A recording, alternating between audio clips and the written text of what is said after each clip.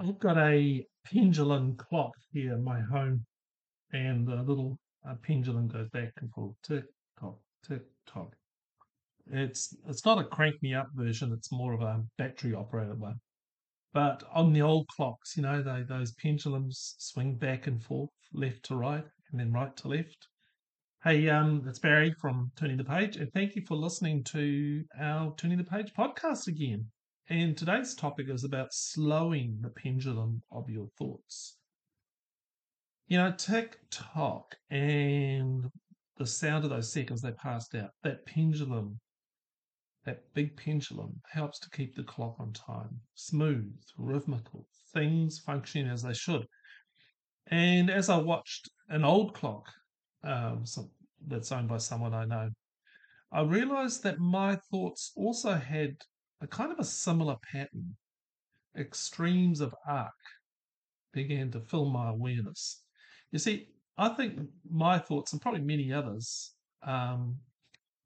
seem to swing to places of depression and then swing to places of anxiety. They may not be quick, it may happen over, periods of time.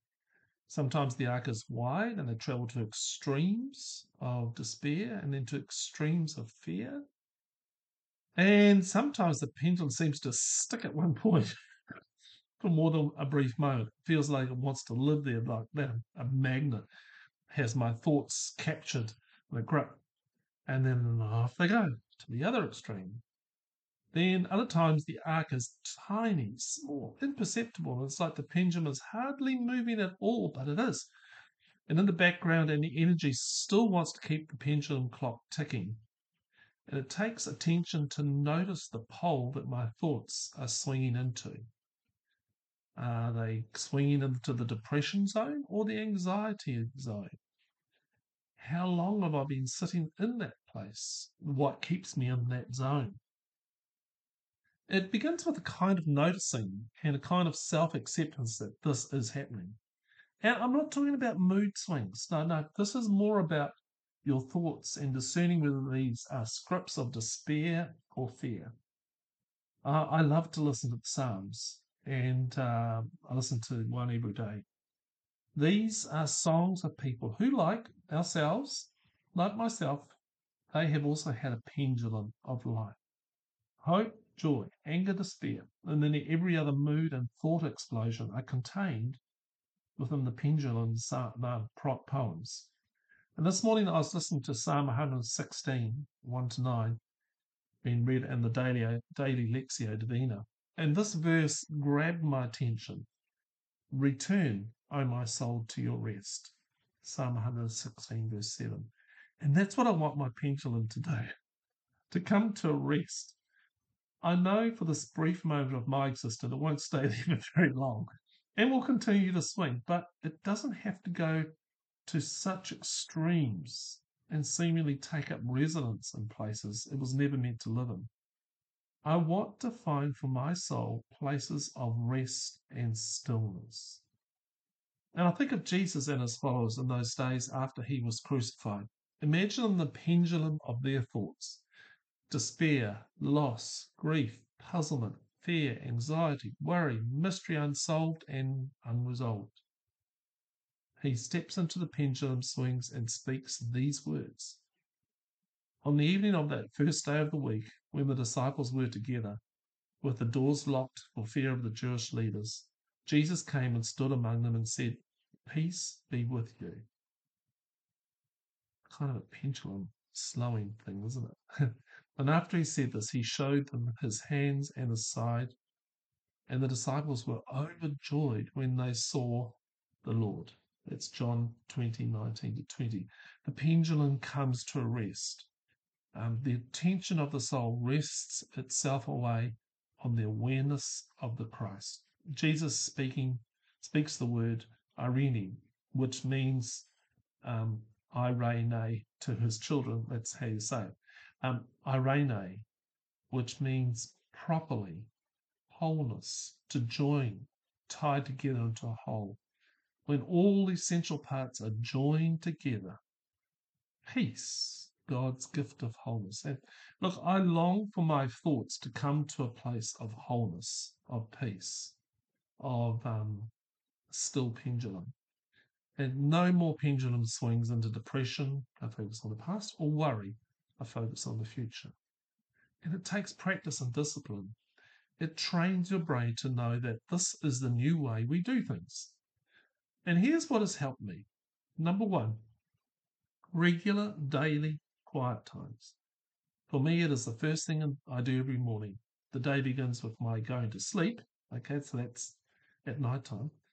And now, when I I wake fresh to spend those first few moments with God. First, I listen to a Bible reading by a daily Lectio Divina. And it's sort of like my brain knows this is the daily pattern. So I'm training it to pay attention to the little words there are in that passage for me today. Today it was return, O my soul, to your rest. And I'll ruminate and chew on this morsel of goodness throughout the day. And from that morsel, I've done a blog post or a podcast. Number two, notice where the mind is drifting to. During the day, I quietly notice where my thoughts are drifting to. Are they floating away to the pendulum swing of despair and sadness, or to a place of fear and anxiety? And the invite is to stand back from them and notice them. Where are they going? Number three, speaking truth and love. Please don't be hard on yourself, but quietly speak love and compassion to the ruts in your thinking. For me, my favourite little reminders are these. I am loved, I am held, I am known. As I speak these, the pendulum slows and comes to a sense of stillness. You could also add journaling, centering prayers, mindfulness. Paying attention to the pendulum can help you slow down and bring a new sense of quiet to the busy places of your life. Remember that where you focus is where you will go. Here's some quotes. Attention is the rarest and purest form of generosity. We have to try to cure our faults by attention and not by will. Simone Weil. We cannot attain the presence of God. We're already totally in the presence of God. What's absent is awareness. Richard Rohr. What I focus on gets me. Focus on the negative challenges will always take me down. Focus on the positive, good things will always give me hope. What's the most important minute in life? I think it's the next one. There is nothing we can do about the past, and we have limited influence over the hours and days to come. But the next minute, minute after minute after minute, is always full of possibility. Rick Hanson. Without the inner discipline of faith, most lives end in negativity, blaming, or deep cynicism without even knowing it. Richard Rohr. Metanete, or change of consciousness, can only come with time. Patience is the very shape of love. Without it, religion is merely about enforcing laws and requirements. Richard Rohr. Above all, trust in the slow work of God. We are quite naturally impatient in everything to reach the end without delay. We would like to skip the intermediate stages. We are impatient of being on the way to something unknown, something new. And yet it is the law of all progress that it is made by passing through some stages of instability, and that it may take a very long time. Teilhard D. Shadan. I don't know how to pronounce these names.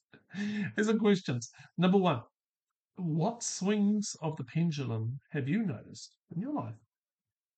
Number two, where does your pendulum seemingly want to take up residence? Three, what helps you to bring your soul to rest? I hope that this was helpful. How's your pendulum going?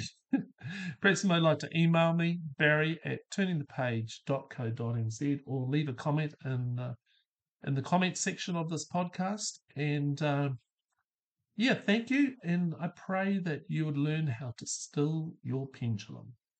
Okay, bye.